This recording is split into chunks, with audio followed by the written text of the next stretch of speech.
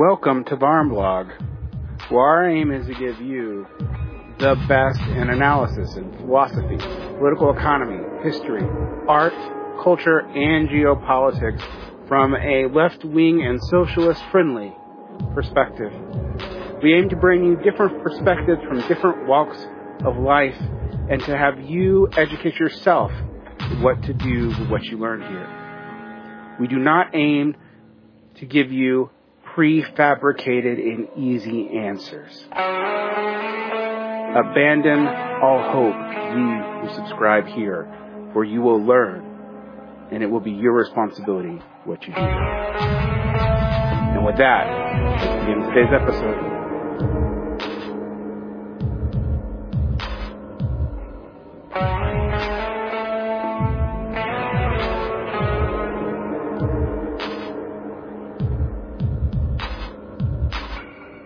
Hello, folks, and welcome to Diving into the Wreckage. What is this, 6 now? I'm not sure what it is, 5 or 6. We finally made it. Sean KB here, of course, with Derick, Varn. What's up, man? Nothing much. We finally made it to the shadow of China. We did. Something that the shadow was kind of overhanging us ever since we first started talking months ago about kind of the legacies in the United States politically and otherwise of the Bernie campaign and what followed from that. This has been on our syllabus, and now finally we're tackling it. I will say that you and me have had a couple false starts on this one, a couple things interceded there, and I think that a lot of the research we had done initially for an episode that was meant to be recorded 2 months ago, 2.5 months ago, has been superseded by events because things keep moving so quickly in the world. But we're here to finally do it, and just know that by the end of this, when this comes out, events might have, overcome things again. But we're going to get into some deep history. We're going to get into geopolitics. Importantly, we're going to get into political economy, and I think too what this means for the future of global capitalism in the world and ourselves, but also what it might mean politically. Mm-hmm. So, yeah, man. Let's get to it. One story I wanted to relate, to start this whole thing off was, and I think I've told this before, but about a year or so ago, some rando DM'd me on Twitter, and he saw the things that I posted, listened to the podcasts, know that people like you and me, we like to study political economy, we like to look at the class struggle, we like to see things locally, regionally, nationally, internationally in terms of class struggles and the possibility for overcoming. He sends me this DM that's like, listen, bro, he's like, you just have to relax. You're stressing yourself out so much. Like the white left, of which I was, of course, included, in the United States and in Europe, you guys don't have to worry about this stuff.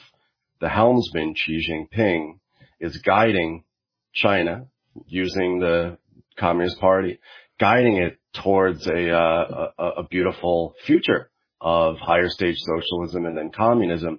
And eventually they'll overthrow the West, they'll build socialist civilization, and then you will be brought into this process. But in the meantime, just step back and just allow everything to unfold and align yourself with this particular project in whatever way that you could.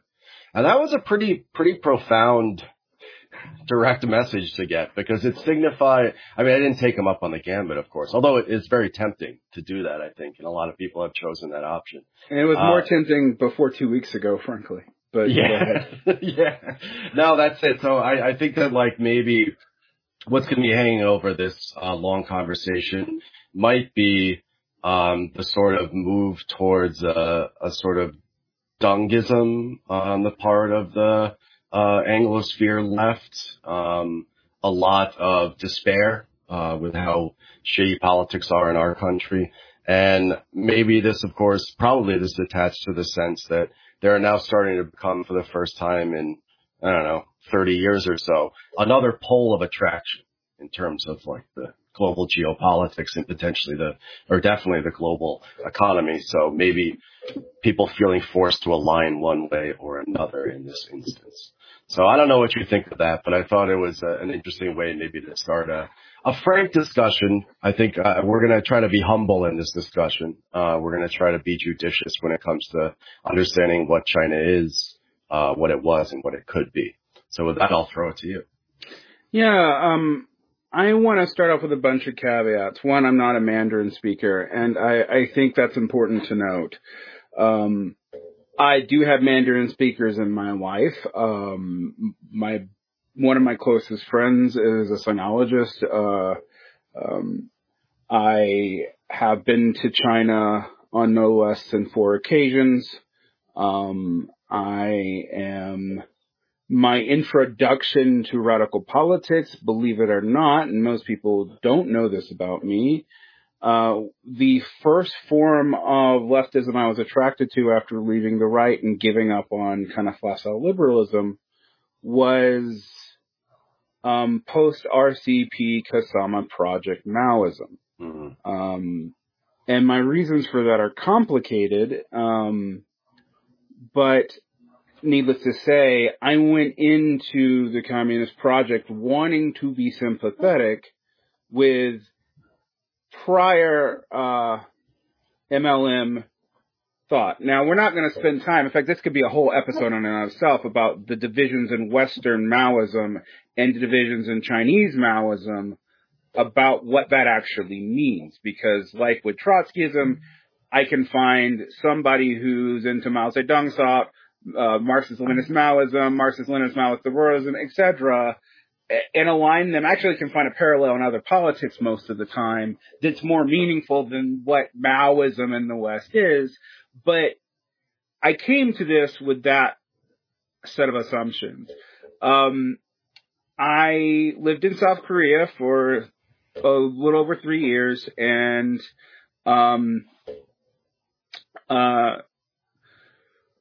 would say that the Korean left, and so much that there is a South Korean left, is often trying to figure out how it relates to China and to the Japanese Communist Party and to India. Mm-hmm. And so that was my context for my complication on these issues. Furthermore, I started reading more and more about the development of the CCP and what Mao and Zhou Enlai actually did. And while people will be surprised, I don't think you can see it, of the communist figures that I actually have like portraits of in my house, I actually keep a portrait of Zhou Enlai, which people would be probably confused by when they think I'm an ultra-leftist, which in some ways I am. But I have a very complicated view on China. The one thing I will say, however, is that a lot of the kinds of people who you are listening to buy into this Xi as the Great Helmsman theory come from different parts of Chinese society, and the people in the West often do not realize that they are getting and exposed to the most elite strata. I mean, I'm not going to call out particular podcasters because your fans might be, your fans might listen to them, but I will say that Chinese expatriates raised in who are educated in the West and do not live in China now, who have very pro PRC politics and say certain things should be taken with a grain of nationalist salt. They probably are, from the Chinese definition, communist, but they would be from factions and stratas that would be considered probably the right in China itself, in so much that there would be, you could say that there's right. Now, again, China calls anything against the state rightist, because the Chinese New Left was deemed as rightist. So that word just in the Chinese context tends to mean just anti-state. So no one would call themselves a right-wing faction of the PRC. However, there are Confucianist factions in the PRC. There are people who believe a la, people who believe in Carl Schmitt and in the great coming clash of civilizations in the Chinese apparatus, who would pick up the traditional Stalinist line that, all this new sexual experimentation that you're seeing in Chinese cities is petite bourgeois deviation, and they would add to that against Chinese and Confucian cultural values. which would make Mal spin so fast in his grave that it could be like an energy generator. All that said, I have been more and more careful about what I say about China in response to Western obsessions about Xi Dungism, etc. One of the responses I've had when I've talked about this, where I actually said that Xi is legitimately popular, but that the Western Dungists don't understand the actual developmental history of China and illustrate this all the time, and are actually buying in propaganda not just of the CPC, but of a specific faction of the CPC that would be able to have large scale influence in the West. And I think that should not be lost on people. People who read China Daily should realize that China Daily is about drumming up foreign investments. It is not like a Maoist, or, even though it's going to take a very pro-Chinese state line. Furthermore, I believe that this has been further complicated by the Russia-Ukraine war, and the crisis around that. And because both parties'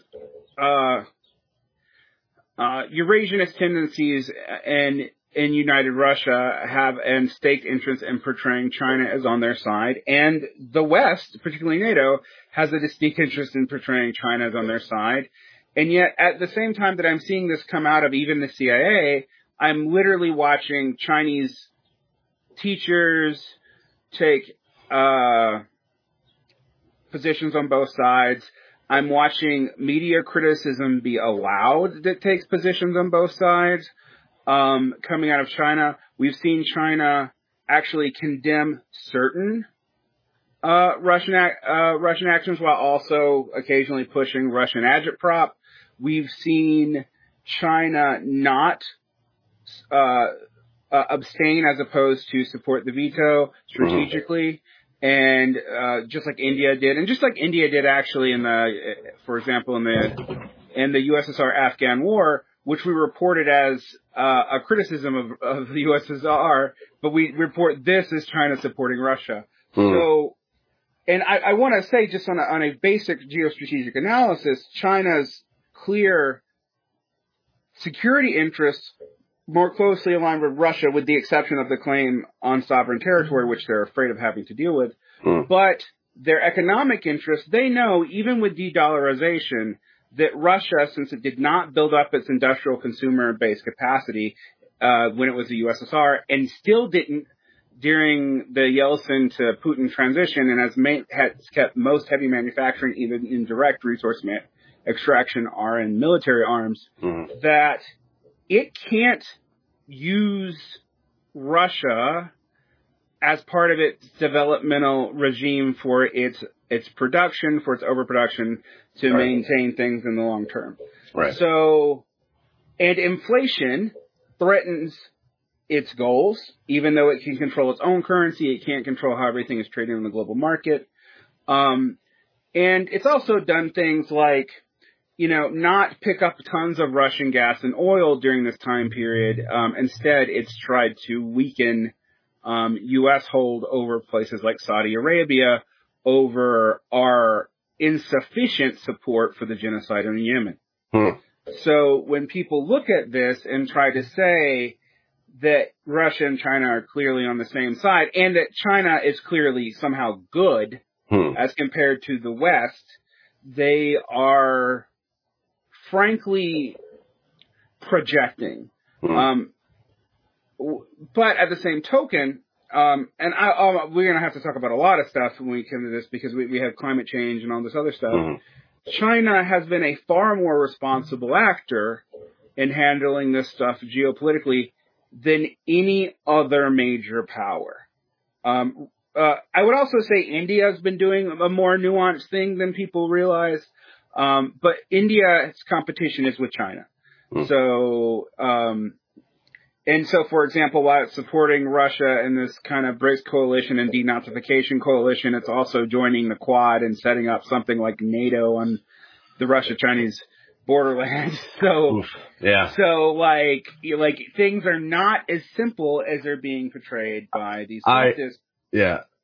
No, I think that's all very well taken. And I think that the tendency to want to slot the China into one of these particular boxes or not, and to uphold it as a separate developmental project that could be followed perhaps by in other instances by other places, including ourselves, really does a disservice to the kind of nuances of not just the geopolitics, which is, I think, very chaotic. I think what you're describing is something, it's not, there's something is in the process of being formed, perhaps some new stability, but right now we're in extremely unstable times. And I think that one of the benefits that China has seen in terms of its political leadership, and this is based on its institutions and structures that it's built over the last 60 years or so, with a strong party at the center, is, their ruling class, their elites, their planners, their intellectuals, their politicians, being able to be far more forward-thinking, far more ruminative about their particular place in the world, and being able to plan 20, 30, 40 years into the future, as opposed to, of course, the United States as a declining hegemon. And so, yeah, but then a lot of people see that then as some quality of their or some quality of their forward thinking then that if only we would rise to that, we could potentially be doing the same thing. When I think that it's the difference between a decline and a rise in terms of world powers. Exactly. I actually pointed this out to, I will say the person here, Carl Zhao was talking about Chinese military propaganda versus Western military propaganda. And Western military propaganda is individualistic to get people to join the military. Chinese military propaganda shows an organic society. And my response to him was, you're completely right, but look at what U.S. military propaganda was in the 1930s. There you go. Like your corrupt business elites can be slightly more controlled, but we could control our business elites a lot better in the early 20th century than we can now. From the 1930s to the 1970s, especially. Right. Yeah. And so I'm like, how is even in looking at your GDP ratios, for example, you're not, you look like something that's been able to lift people out of poverty, mainly because of the rural developments of Maoism, and then the urban economic developments of Dungism. But Dungism, I'm going to say something that will probably upset a lot of people. Please. We're still in the free section, and then we'll have more in the paywall section. Dungism did that off of the backs of China's rural population. So, Dong Ping-han, who is, he's never called himself a Maoist, but his rhetoric is Maoist. He defends the Great Leap Forward. Mobo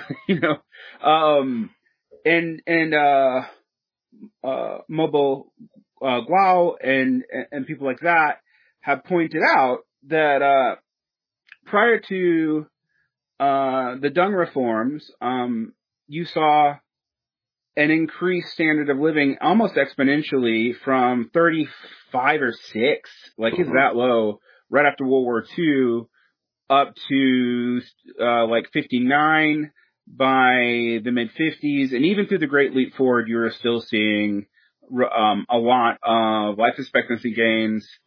During the Deng Xiaoping period, up until about 6 years after Tiananmen Square, you literally see a massive slowing down of life expectancy gains, and you see the Gini coefficient, the coefficient of inequality in China, go crazy. Mm-hmm.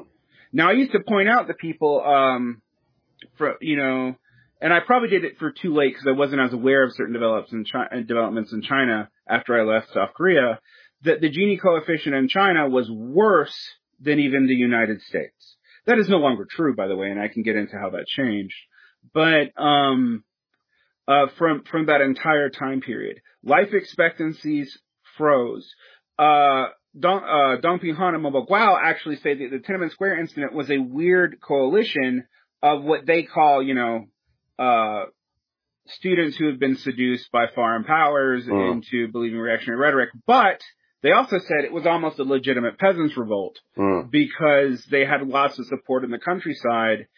After the Great Cultural Revolution's policies were reversed in Deng Xiaoping and the work point system ended, and the work point system was how the people's schools done. Most schooling, particularly for women in rural China, was privatized. Hospitals were privatized, even though doctors were paid by the state. Rural doctors had to take money in cash, which meant you actually had a complete falling out of the rural healthcare system. And instead of investing in that, what Chinese leaders did until Hu Jintao, actually, was to increasingly rely on the internal passport system just to stop people from fleeing into the cities and becoming a lumpen proletariat. Right. Now, Hu Jintao realized that this could be a problem and started talking about developing a social democracy more like Northern Europe, which, again, I'm always pointing that out to people. I'm like, okay, but you're telling me this is super communism, and yet you have Chinese leaders saying their aspirations is Northern European social democracy, and they can't do that yet, despite the fact that when Hu Jintao saying this, they have 13% GDP growth. So during the Xi Jinping period, what you saw was a massive slowing of GDP growth, which I guess you'd expect. But they're still doing better than anyone in the West or the developing world. So people, but it is from 13 to 10. And Western planners used to say when China hits 10%, the population revolt, and it never happened. And now they're like at 6. They're going down to 5.5. And I mean, a lot of the hopes in the West of a Chinese revolt, of course, of the people, is in the hopes that some sort of liberal democratic regime is going to arise. This was the great hope, of course, of integrating China into the global capitalist economy. That's actually not true. The great hope was to make a ton of profits in the 1970s, overproduction, overaccumulation. Right, and to undercut the Soviets. Those were the two great. Undercut the Soviets, yeah. Obviously, also the great social pact that was made in the West was cheaper consumer goods in exchange for the smashing up of whatever workers' institutions. But I want to step back because there's a lot on the table right now, and I think we should maybe deal with it historically. You mentioned the sort of I got a dog right here. The sort of the nationalist contingent within the party in China. Nationalism and the construction of not just a national state, but a national economy after the century of humiliation, as it was called, from the first Opium War into the second Sino-Japanese War in the 1930s. The project, there was the KMT, which is considered to be like all fascist now. It's a very contradictory party and social formation in the 20s, 30s, and 40s, but becomes more and more right-wing and corrupt as time goes on. Yeah, Sun Yat-sen is a major figure to both the nationalists and the communists, and he considered himself a communist. I mean, so that's something we need to... Like a revolutionary liberal, essentially. Right. Like a Jacobinite. I mean, he considered himself like a developmental Fabian socialist. And he's important still. Like the three principles of the people that is part of the KMT thing is still part of the CPC's own history and development. The anarchist movement in China, which was very important in the early 20th century, mostly liquidated itself into the KMT. By the time the 19-teens and 20s come. So very contradictory party social formation. But people need to understand that this national and nationalist element is intrinsic to the project. coming out of the victory of 1949 for very real historical reasons, right? You had a country riven by civil war, warlordism, having been invaded by the Japanese, much of its infrastructure destroyed, and having been ruled by foreign empires, literally in several different dynasties. Right. So there's like so at the same time as this is happening, of course, like the Western powers and the Japanese are using capitalist development to build incredible militaries that the Chinese state could not go up against. You had throughout Chinese history like a push and pull of centralization and decentralization of various monarchies. By the time the communists come to power in 1949, you have a devastated economic landscape, millions upon millions of people dead. You had the real devolution of political and economic power from a central state into like various kind of semi-autarkic provincial areas, run very chaotically by various like local warlords that had to be overthrown, absentee landlords and whatnot. So integral to the 1949 revolution and what needed to be created at that time, it was felt, was not just the creation of a national economy for the first time in 100 years or so, but also, of course, a reaction to this, creating a state capacity for the first time in a long time.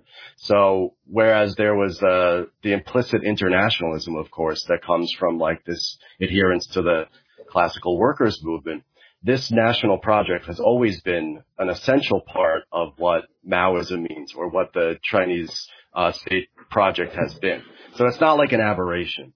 And when you see all the back and forth within the political structures and the political debates and the various campaigns that happen in China, each one of these can't be seen separately outside the scope. You can't simply view them as the way that things were happening, or even in theoretical relationship to, say, Marxism or even Maoism, right? There were serious constraints upon Chinese development that had to be overcome, oftentimes in very practical ways, right? So the entire revolutionary period from let's call it 1952 to 1978, when Deng comes in and starts the reforms, is a constant push and pull back and forth to try to figure out a way to catch up to the development of the rest of the world, to find a way in order to industrialize, to create a large enough surplus that China can not just join the rest of the world, but also essentially create a socialist economy in a way that wasn't the same as the Soviet Union and high Stalinism, that instead understood the specific conditions that existed in China, especially with the peasant backbone of its CPC and all that. So again, like the political aspects of these things are really interesting, and the theories of Maoism and whatever. But you have to understand that this entire project has been based on a developmental project, essentially, in order to bring China up. I might even echo the scholar Dr. Rebecca Carl that you should trace this period of revolutionary fervor, and you should see it as multiple revolutions all the way back to the Boxer Rebellion.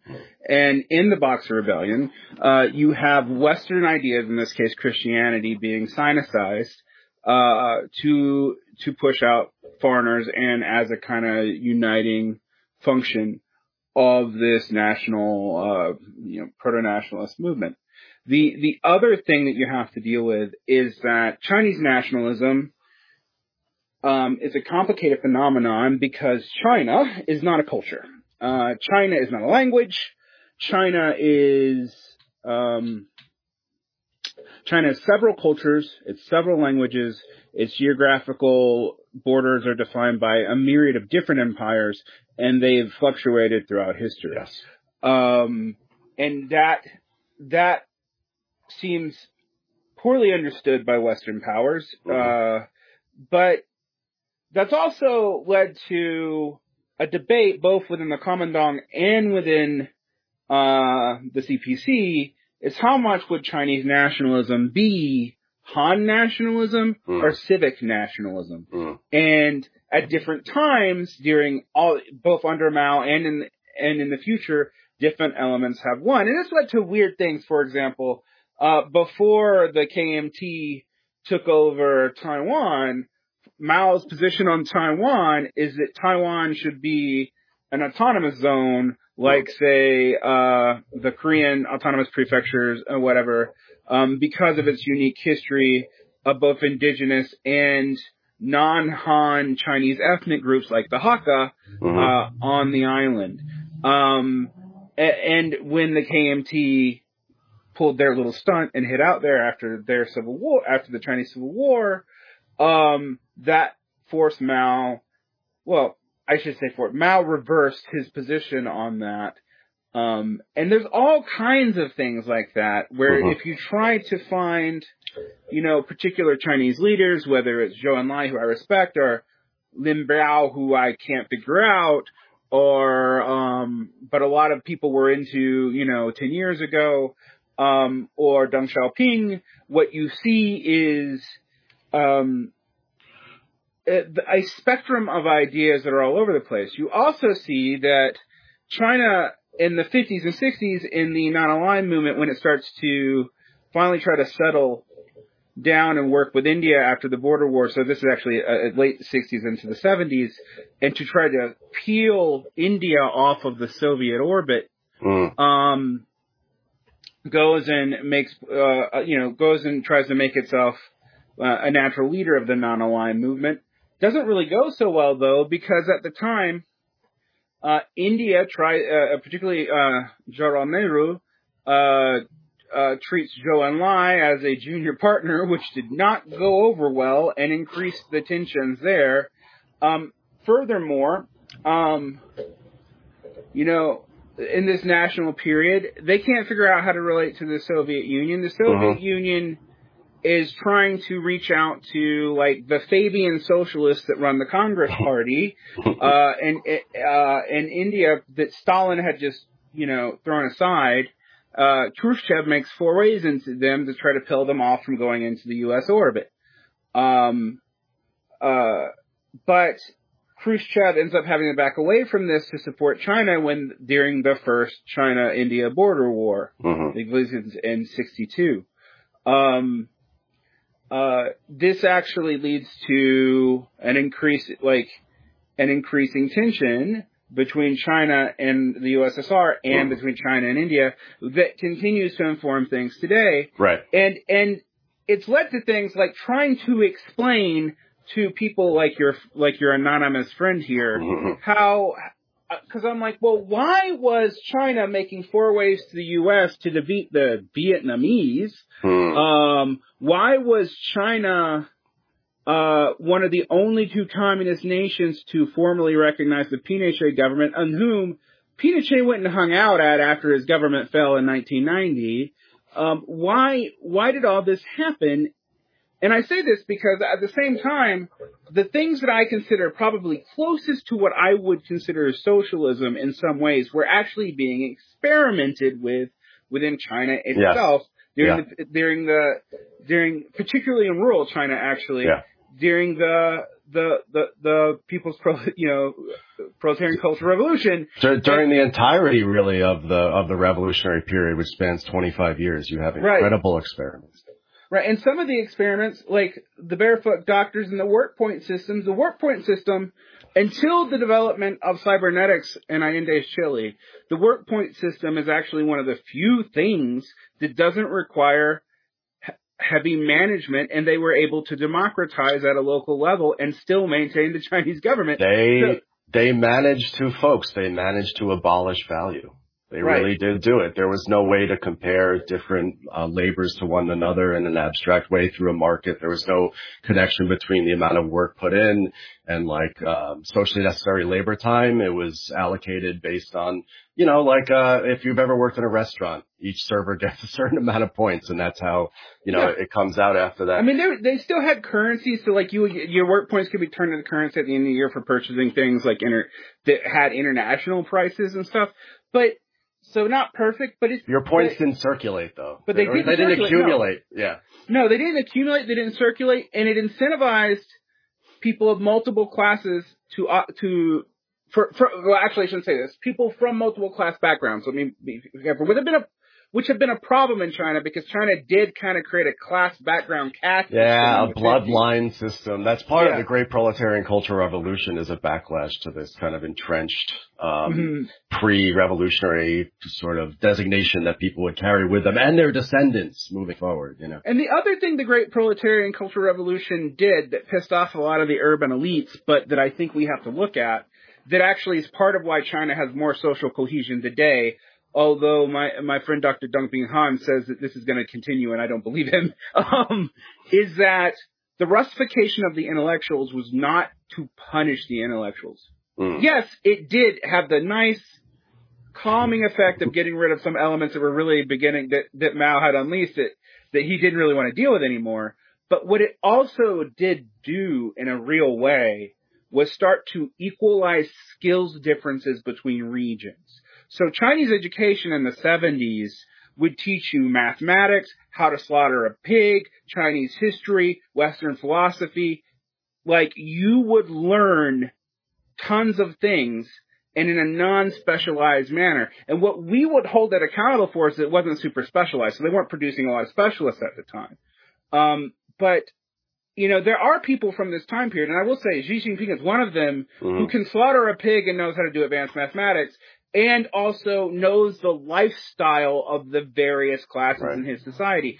In our society, in the West, you have to be a very special kind of person to have that access. Like, you and I are actually privileged enough to move between classes, but most people don't.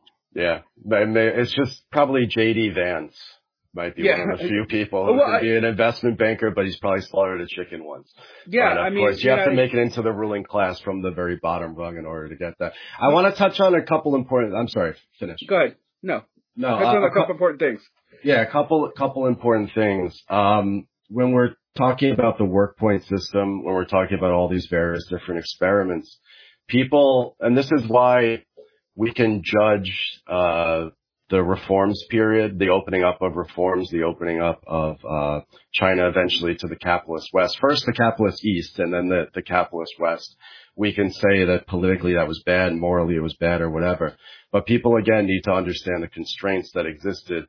The socialist developmental state that existed for those 25 years or so through the Great Leap Forward and through the Great Proletarian Cultural Revolution was a series of top-down orders, bottom-up experiments, finding a way in order to create a industrial economy outside of or without the market, essentially. So what was the task at hand? The task at hand, as it's always been, of course, is to increase the amount of production in the countryside, in absolute terms, and then eventually in relative terms, in order to feed into the urban areas and start a process of industrialization that then redounds back on itself by taking the industrial implements that are created in the cities and then creating relative surplus value in the countryside and then making grain cheaper so that the workers in the cities could have, could be cheaper and could therefore make more surplus in the cities. And so doing this, we know what this looks like when done through primitive accumulation or how it was done in the 1930s in the Soviet Union. It requires massive attack on the peasant class. But China, for various reasons, wasn't willing to do that, right? And so instead you had 2.5 decades of trying to figure out a way to create the surplus necessary for industrialization without having to declare war on the peasantry. The way that was done in a non-market way was through variously at different times, a kind of autarky of various different collectives and communes on a small peasant level, one-man management in the large industrial inheritance of Manchuria, which Japan had industrialized before in these big giant mass-producing factories, but also sort of decentralized handicraft production systems all over the place where that surplus would be kicked up and the state would capture and then distribute it around.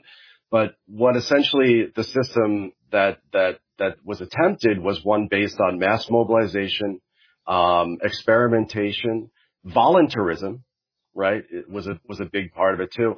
And then finding some ability to coordinate all these productive activities happening without using markets, which essentially became, as time went on, both the party itself, which kind of nucleically came down into these different enterprises of workshops and villages, but then also eventually, especially after the 1960s and 70s, the PLA, the People's Liberation Army, the military, becomes the way that you coordinate an economy like this. The problem is that the virtuous cycle of relative surplus value creation never really kicked off under this. You never had, because of technical problems, the fact that they're cut off from the Soviet Union and its technical advisors and capital outlays starting in like the 1960s or so. Yeah, in the mid-1960s. Mid-1960s. For a variety of reasons, this sort of non-motive production could never take off in a way that, say, international capital could change an economy. So by the time the 1970s come and you've been racked by two great chaotic crises, of course, the Great Leap Forward and then this long period of factionalism. And yeah, I mean, we must also just add, China is fighting in 4 different wars in the late 50s through the 70s that people just forget about. Yeah. So you have the China-Vietnamese War, you have the two China-Indian border wars, you have China's involvement in the Korean War, which, while unofficial, everybody now recognizes as a real thing. Yeah. You have China's involvement in supporting the Khmer Rouge against the Vietnamese, which frankly is a world historic mistake. Like, it's one of the things the United really States used them too. Right? No. Well, the thing is, they're doing that in league with the U.S. Yeah. Like, so it's not. Which will, again, twist the ideologues into various pretzels here. But the point is that, yeah, all these things are happening, all this chaos is happening. And meanwhile, because China is, as much as it became hermetic during this period, by and large, especially when ties were broken off and kind of like ends towards when the Nixon goes to China in the early mid-70s or whatever, things are changing in the rest of the capitalist world as well. So you have this interesting conjunction that happens with this sort of, there's like a belated transition to capitalism that takes place in the 1970s, which I think you were saying before when we're going to talk about Africa and China later, fit in perfectly with the kind of crises and structural contradictions of global capitalism at that time, where all of a sudden now the way to break from these periodic crises, from this low productivity and stymied development, of course, was to slowly and then quickly open up to global capital, which is able to do these developmental things, let's just face it, with far less political management or even political will than, say, a party trying to direct an industrialization process. Capital will come in and very quickly sort that out for you. And they needed foreign investment and they needed access to food. While I will say that, you know, there are famines in the Great Leap. Even people who defend the Great Leap Forward will tell you there were famines in the Great Leap Forward.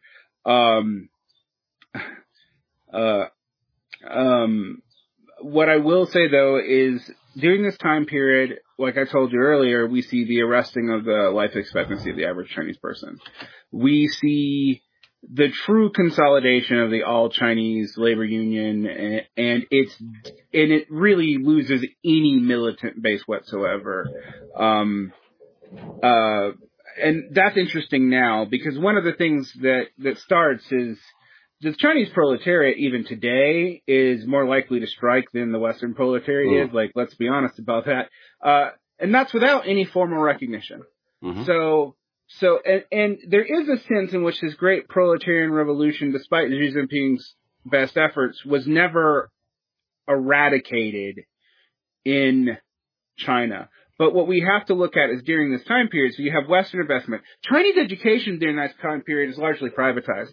Like, and from the 90s to literally 2 years ago, if I as a educational mercenary and as a former educational mercenary, I can actually speak to this, wanted to make quick buck off of the Chinese bourgeoisie and professional class, I just go work at a school and they are highly unregulated. And people just didn't get that. I'm like, well, why are they doing that? And I'm like, yeah, and it's we used to refer to it as the Wild East. Like, yes, China's super controlled, but like the way it's letting like foreign educational entrepreneurs and this, that, and stuff like run roughshod in it doesn't make sense when it's also got the Great Firewall. Yes, it's got the Great Firewall, but we can come in and do pretty much whatever we like as long as we accept that we're going to be spied on.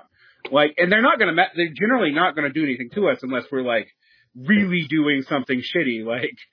Call it simply authoritarianism or talk about complete and total social control like reactionaries and many liberals will talk about. It's just literally untrue. And in fact, it's not true. It's not true at all. And it's not coming down the pipe either because, you know, you have what people I think don't understand. This is what I've gotten. You've been there, but this is what I've got from reading it is that especially with the opening, with the reform period, you had something that kind of is a throwback to the way that the Chinese economy had even been before the revolution, a sort of organic, decentralized economy where the town and village enterprises become these, which start out as basically like the commune's property, then are allowed to start to become something like a semi-private enterprise. Various different innovations in political and economic mechanics are allowed to sort of play themselves out on all this sort of decentralized level, and with of course the party still in power at the top, but with power very much distributed down. And then with these sort of experiments, they come up the pipe, and if they're seen to be successful, then they're kind of used throughout the rest of the country. So when workers were doing a lot of these wildcat strikes over the last 20 years, oftentimes they're striking against local officials / entrepreneurs against, you know, the local officials, but appealing to, you know, the national CPC in order to defend their rights.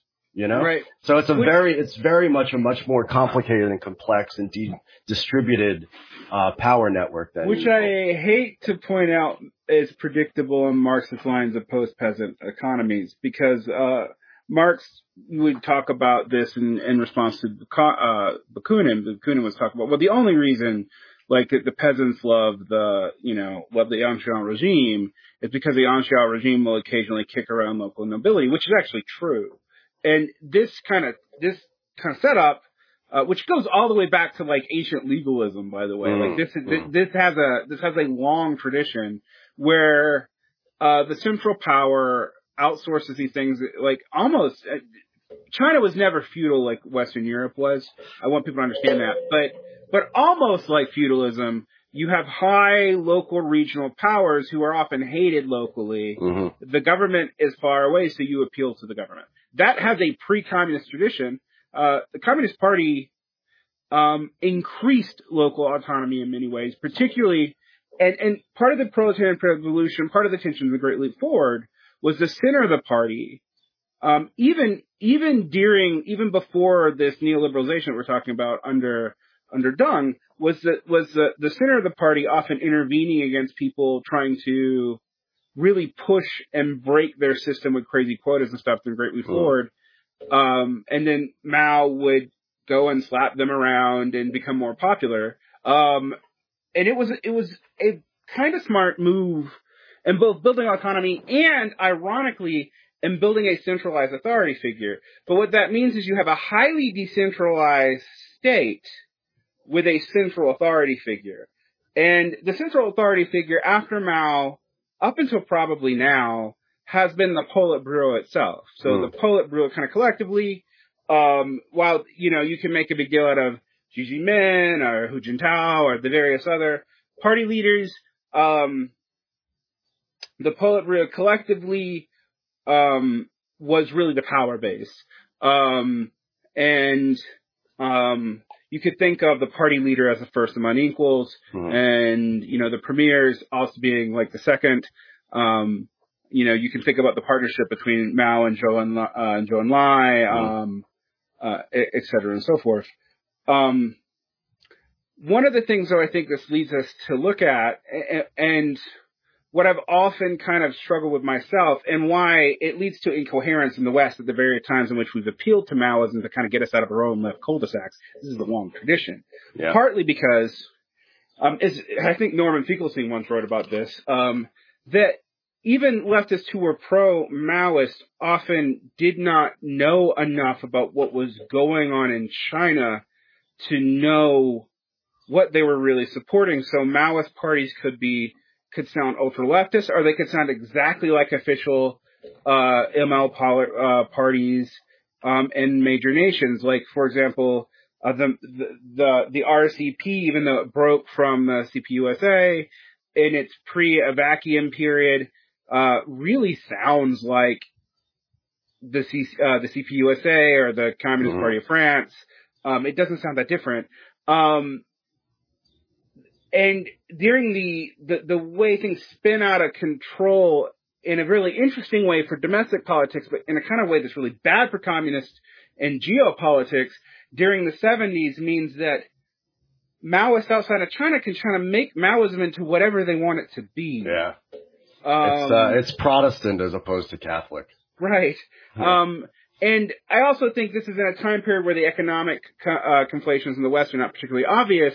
So the two dominant forms of Marxism during this time period, Maoism, Mao Zedong thought versus anti-revisionist Marxist-Leninist Maoism, et cetera, versus Trotskyism, they actually don't have a lot to say about political economy.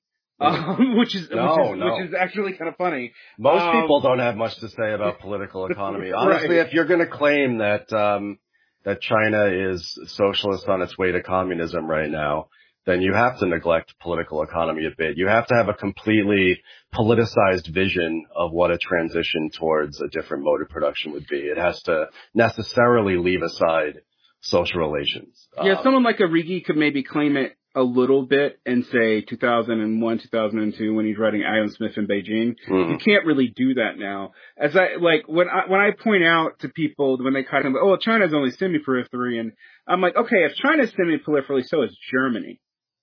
China is the largest producer in the world, and its GDP eclipses the United States some years in its growth levels, and it will eclipse it in a real form probably pretty soon. It is not just integrated into the capitalist circuit. It is driving the capitalist circuit. Yeah, it is driving it. It is and this is again why China can do things that the United States or Sweden or Germany could do 50 years ago and we can't do anymore. Right. So when you have that much surplus and you can capture some portion of it, you can do incredible things. You can boss your bourgeoisie around from the Central Committee. Hey folks, Sean here. This is the end of the extended preview of Diving into the Wreckage number 4, part 1. If you want to listen to the rest of it, over 2.5 hours of this great discussion, become a patron today at patreon.com/theantifada. Thank you, folks.